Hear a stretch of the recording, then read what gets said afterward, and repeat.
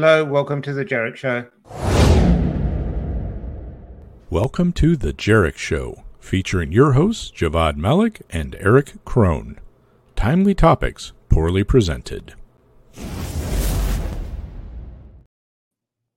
What was that, Javad? Oh my gosh. Well, anyways, obviously he's having some sort of a crisis or meltdown right now, or maybe he just doesn't know what he's doing. I'm not really sure at this point, but we do maybe miss him. I don't know, but I'm here to fill the gap and be brilliant without him.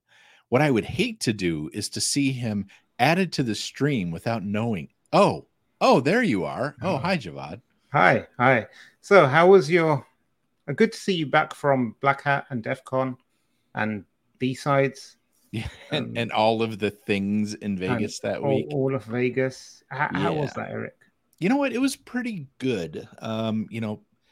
It's been down a little bit, obviously, since COVID. And you saw my recap a year or two ago, like where it was a ghost town, man. There was like a foosball table in the middle of like 500 square feet of floor, right? Just like it's picked up now.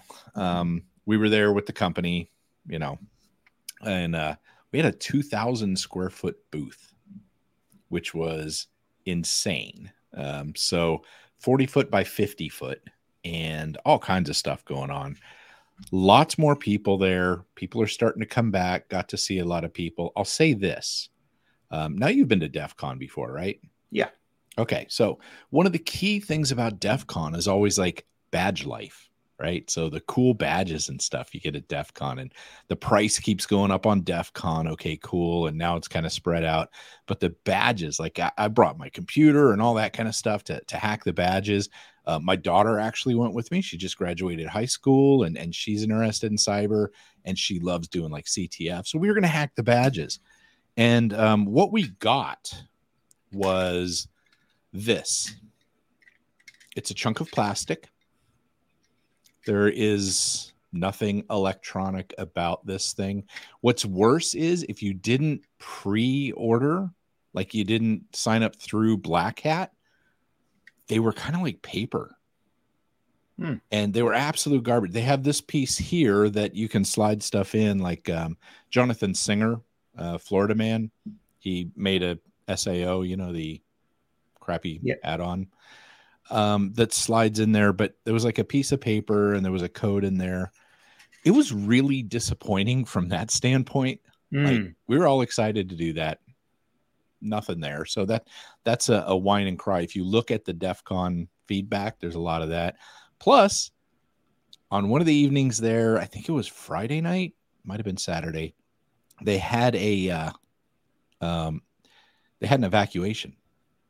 It was a suspicious package that they had to end up evacuating the whole area and getting everybody out. So like a bunch of the people that were supposed to do music, DJs and stuff like that were there, they didn't get a chance to do it, which kind of sucked. So, there were some issues like that, but ultimately got to see a lot of cool people, nice people. BlackHat again was big. And this year I had a full show pass so I could go to all the sessions and stuff. And I think I made it to one because you know how it is when we're there, we're running around, we're doing interviews, we're doing all that kind of stuff. I did give out a number of copies of our book, Javad, which we need to promote more and more. Folks, if you're watching the show right now, this is a great time to go out to Amazon and get our book. Nothing from you? Come on, man. Where's the help? Oh, yeah. No, if other podcasts want to have us on and discuss or give a cheap plug to the book while we discuss interesting topics with you, please get in touch with my PA, Eric Crone. Eric K at knowbefore.com. Thanks. Anyway. I did miss you though, man. We have a lot of fun when we end up there together. Unfortunately, nothing. Yeah. I wish I could say I have as much fun with you, but I know. But the judge said if I just help you around a few more times, that'll do up my community hours service, and then I'll get like a little contributions, like helping old ladies cross the road is worth 5 points, and helping Eric at a conference is worth 50. So Well, I'm That's pretty why sure I saw somewhere a video of you looking terrified while you were paragliding. Is that right? Like I you was said, forget last all week. this stuff. I'm going to go have fun. I'm going to go on a holiday. Yes, I went on a holiday while you were in Vegas getting COVID. And it was brilliant because I was in a remote part of Switzerland where hardly anyone else was around. There was no pollution whatsoever. At nighttime, I would sit there. The stillness was just amazing. And it's just like there's no light pollution, there's no air pollution. You look up into the sky and it feels like you're in one of those IMAX cinemas. It's like I can't actually remember seeing ever so many stars and the Milky Way just like since I was maybe a kid or something. It's just amazing how living in a big city like London, you just get used to the pollution and the noise and the light and the air quality and everything. And so, if it wasn't so expensive, I would just like move there in a heartbeat. It is kind of an important point, though, that we talk about on occasion, but still not enough. And that is sometimes we have to take time for ourselves to do stuff like that. Like we work hard in this industry and a lot of people forget to take care of themselves and do stuff to, get some other experiences and have fun like that. We all get mired down in the work and we don't want to take any time off because nobody else can do this or take care of that, or I'm the only one. But you know what? That's the kind of stuff that really grinds people up. I love that what some person's out of office. I can't remember whether it was like someone in Amazon or something. And he's like, they or she, they said that I'm out of the office for a week. If one of my 2,000 other colleagues can't assist you, then please wait or something like that. It's just like there are so many other people out there. But speaking of, anyway, we're getting a bit lost. Let's move on to the stories. People put stuff into the cloud because then they think, hey, secure because cloud.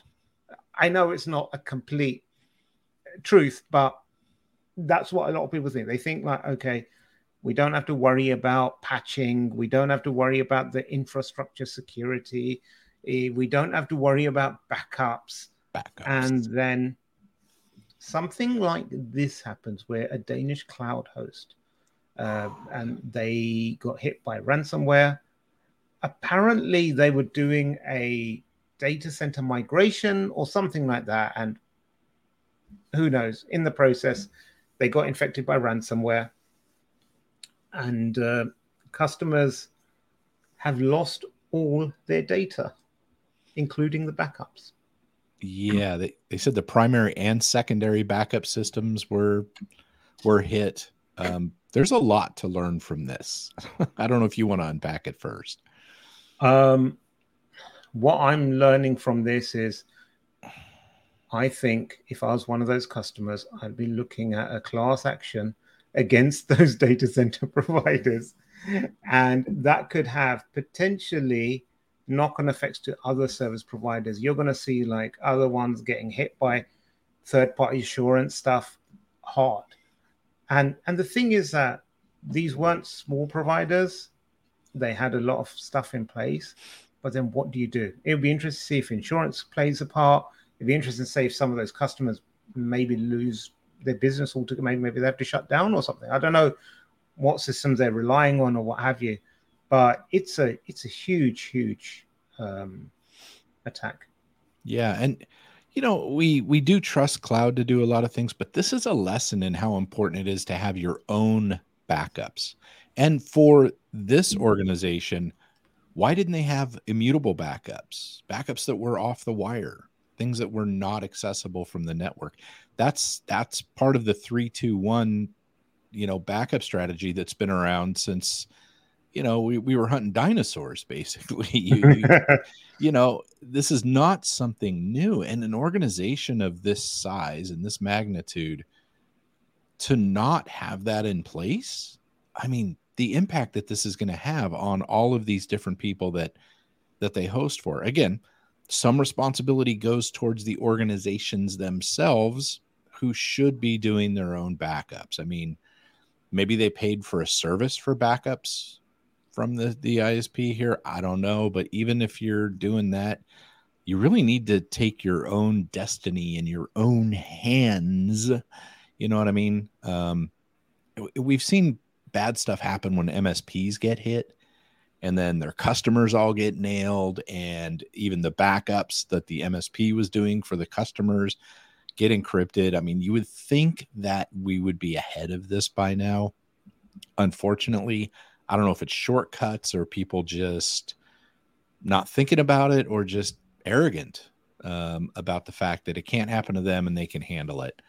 I don't know, but this is a lesson in bad practices, honestly. It sure is. It sure is. And they should be smarter about this. And I know you're speaking of smartness, you're not the smartest of people, but you do make up quite a lot by using a lot of smart devices around your house to compensate. True now, story. Do you have any TP-Link smart devices, namely bulbs? Because they can let hackers steal your Wi-Fi password. Ooh, I don't have any TP-Link stuff. No. I actually don't think I have any smart bulbs around, to be honest with you. I have lots of other smart things that most of them are stuff that I make, you know, because I'm a gadget guy. But, you know, I read this story, and it is something to think about. The reason I like this story was so many smart devices are being dropped in homes, right? And some of the guidance on here is make sure that it's that IoT devices are on their own network. Yeah. How many people in their homes are going to isolate networks like that? It's not going to happen, right? No. If this is a commercial thing, awesome, great. But we can't be putting that onus on the people. We need to be making these a little more secure. Now, TP-Link has released some patches. If we look down at the bottom, it's kind of like which versions and which regions are patched. There we go. Some of them are releasing, fully released, so on and so forth. Strongly considering fixing, you know, that kind of stuff. But these devices are becoming so prevalent in businesses and in homes. When you have something like this, it's a problem. Now, I'll say this. The big line there was they can steal your Wi-Fi password. I mean, is that really a threat in most cases? You know, if somebody gets my home Wi-Fi password, they then now have to be within 100 yards of my house or 50 yards of my house in order to do anything with that. But it's still a consideration, right? If you think that it could be a targeted attack, and there will be more attacks like this in the future. Oh, a QR link, scan it. I'm just clicking through to see what their update process is like, and because they said like update your bulbs, and I was like just curious, like how do you update a bulb? So it's through the app. Apparently, you go in the app, and then it's usually fairly easy to do these now. Well, they do over-the-air updates and stuff like that. Yes. So kudos to these IoT vendors coming out with easier ways to do that. And sometimes even the app will pop up and say, hey, you got something that needs updating. Do you want to do it now? Yeah. Great. Yeah. But you know, a lot of these times, like, I mean, you have to install an app for everything you have now anyway. Yeah. And that's cool. But then a lot of times with IoT devices, especially, they're just like set and forget. Like a lot of times people just set them up, they set up their routines and what have you, and all their keywords and triggers, and that's it. They don't need. So the next time you go into the app, it's like, oh, the app needs updating. You're 3 versions behind, and this and that and that. And then, like, you know, it's easy to miss. But I agree, it's not like a major risk for most people. But it is one of those things where you can use it to gain a foothold into a network or something, and especially if it's a business premises or what have you. Yep, and a lesson of things to watch out for. A lesson in things to watch out for. So before we jump on to the next story, a quick word from our sponsor.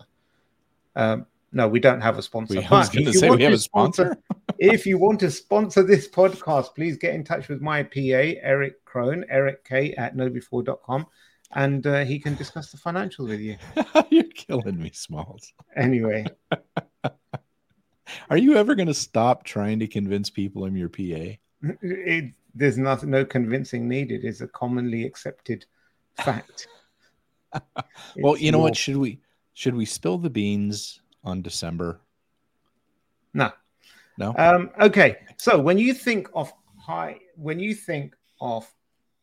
big ransomware groups like Lapsus, for example, you think of all the headlines about them. Highly sophisticated, nation state. Oh, yeah. Organized crime. Probably ex-Black Ops, people that have got like at least 12 kills under their belt. Yeah. You know, rugged mercenaries. They're going to like, you know, nothing's too difficult for them. Yeah, these are like the elite of the elite, right? Elite hacksaws. Exactly. And then you find out that there are a couple of teenage kids from Oxford. Now, are these supposed to be the leaders, or are I don't know if they're accused of being one of the leaders. One of the leaders. Wow, 16-year-old. 16-year-old, and he's 16 now. Bear in mind, he was probably about 15 or 14 when he was committing these crimes a few years ago. Dude, how do you gain $14 million at 14 or 15 or 16 years old, and like your parents aren't wondering, where did this money come from? I mean, maybe they're not spending it. Maybe they're being wise or something and keeping the crypto coin out there. But come on, man. That's... Yeah, I don't know.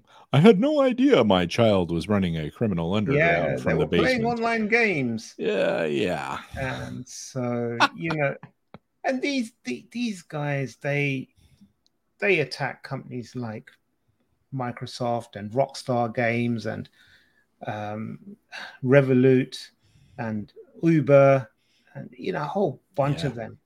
And Okta even. Yes, Okta, there they are. Yeah. So, you know, and, you know, the thing is the trial started, and what the main guy, he's 16, and there's another one who's 15, so he can't be named for legal reasons or something like that, because he's a minor. And the court case has started off by they're saying we're not asking you whether they're guilty or not guilty, but whether they did the act that they're accused of or didn't do the act they're accused of. Which I was talking to some people earlier. I was like, "What's the difference?" And they're like, "Well, I think it's like diminished responsibility or something like that, where you did it but you didn't realize that you were doing something so bad or what have you." So it might be a slap on the wrist. But I say give it 2 years. Expect to see these young men on the speaker circuit getting paid to keynote at BlackHat, or not BlackHat, but, you know, some of these major conferences and what have you. I just think, you know, okay, joking aside, I think that the main thing is like how easy it is to get wrapped up when companies are getting hit. They think highly sophisticated, highly organized, whatever. And it's a couple of kids using tried and tested techniques that everyone's been using for decades. It's social engineering, it's scraping passwords or brute forcing passwords, or saying, "Oh, what patches haven't been applied? Let's exploit those systems." And pretty much that's their entire arsenal. They wrap it up in different ways, but that's their entire arsenal. So, well, and then, you know what, I joke all the time, and when I do presentations, I'm like, it's not the kids in the basement, you know, eating pizza and drinking Mountain Dew. And then it's the freaking kid in the basement drinking Mountain Dew and eating pizza, right? I'm like, damn it, man. He lives in his mom's house. Come on. Yeah. You know, could you be more stereotypical of the old school hackers? Well, that's what they're there for. But here we are, right? Just kind of throwing a wrench in my my discussion there. Well, your whole discussion is a wrench. Anyway, Speaking of overhyped cycles, this last story is for you. Modern criminals turn to AI to bypass email security measures. Yeah, I'm getting a lot of questions about this. Okay, like, what's AI going to do? How's it going to impact this? What's going to happen? Oh my gosh, AI this, AI that. Okay. And I mean, ultimately, it's a great translation tool. It's all this kind of stuff. What got me on this story is they're blaming this on AI, or they're saying there's such a huge jump in AI how can they tell? Right? Do they put it in the AI detectors and call it good? Because universities are trying to do that for like papers and stuff like that. It's turning out it doesn't work worth a damn. Yeah. Right? Yeah. And so how are we determining this is actually AI done or enhanced? That reminds me. I wonder if they sit there at the screen and they're looking up there and they're going enhance, right? Is that what we do here? We're not doing it with pictures anymore. It's fishing. That's exactly what we do. It's crazy. It's like those, you make such a good point, because it's like a few years ago when first the voice, a deep fake voice audio came out, and people said, oh, it was a deep fake voice call that convinced me to. It's like, how do you know? How do you prove that? It could be someone that with a German accent that. It's a voice actor. Yeah, exactly. It could be anything or anyone, or it could be just someone in a tunnel or a noisy place, and so you can't really hear their voice properly. It's so people are so quick to jump on hype trains. Well, yeah, and even I think it was at RSA in 2020. I think it was RSA 2020. This whole deepfake thing was all the rage. It was all deepfake this, deepfake that. And there was one booth that their whole thing was, we're here for call centers and we can detect AI. If somebody calls in and they're pretending to be somebody to voice print, and, we can detect whether it's AI or not. And I started asking them, there's a whole booth on this. And I'm like, how many things have actually been confirmed to be AI? And they're like, well, there was that deep fake funds transfer with the German guy and like 250K, and I was like, was that ever proven to be AI? And he's like, well, no, not really, but it's going to be coming. And I'm like, okay, bro, I get that it's going to be coming part. And I don't disagree with that. I think at some point in time, we are going to be dealing with this problem. But I don't think we're there now. And all of their hype was like, we can save you from this thing that's going on now. And I was like, man, snake oil. Invest real money now for a potential threat that may or may not occur within the next few years. It's like, do you remember like a few years ago, Google done a demo of one of their new assistants, and it said like, hey, Google, book a appointment for me with the hairdressers, and it phoned up and it's a actual voice, and it was so much hype, and crickets after that. No one heard a thing. No one heard a thing. Yeah, no, it's when we're talking about stuff that's coming up and we're talking about different types of technology that are going to be in play, it's important to understand, think about it, put it in the back of your mind, maybe be aware of it. Like I said, I have no doubt that we are going to see attacks based on AI, whether it's deep fakes. I mean, I've seen proof of concepts where like on a Zoom call, it looks like the boss man. Okay, cool, whatever. I've seen that as proof of concepts. I haven't seen it ever actually being used. And that was more in in an environment that was more controlled, right? Same with the voice stuff. We're just not quite there yet. But I do think it's coming. I really and truly do. Yes. And I won't cut you off this week, but I was sent a really, really good deep fake. And it looks so convincing. So we'll end on that. I'll play that, and then we'll see you all next week. Stay secure, my friends. It's raining men. Hallelujah.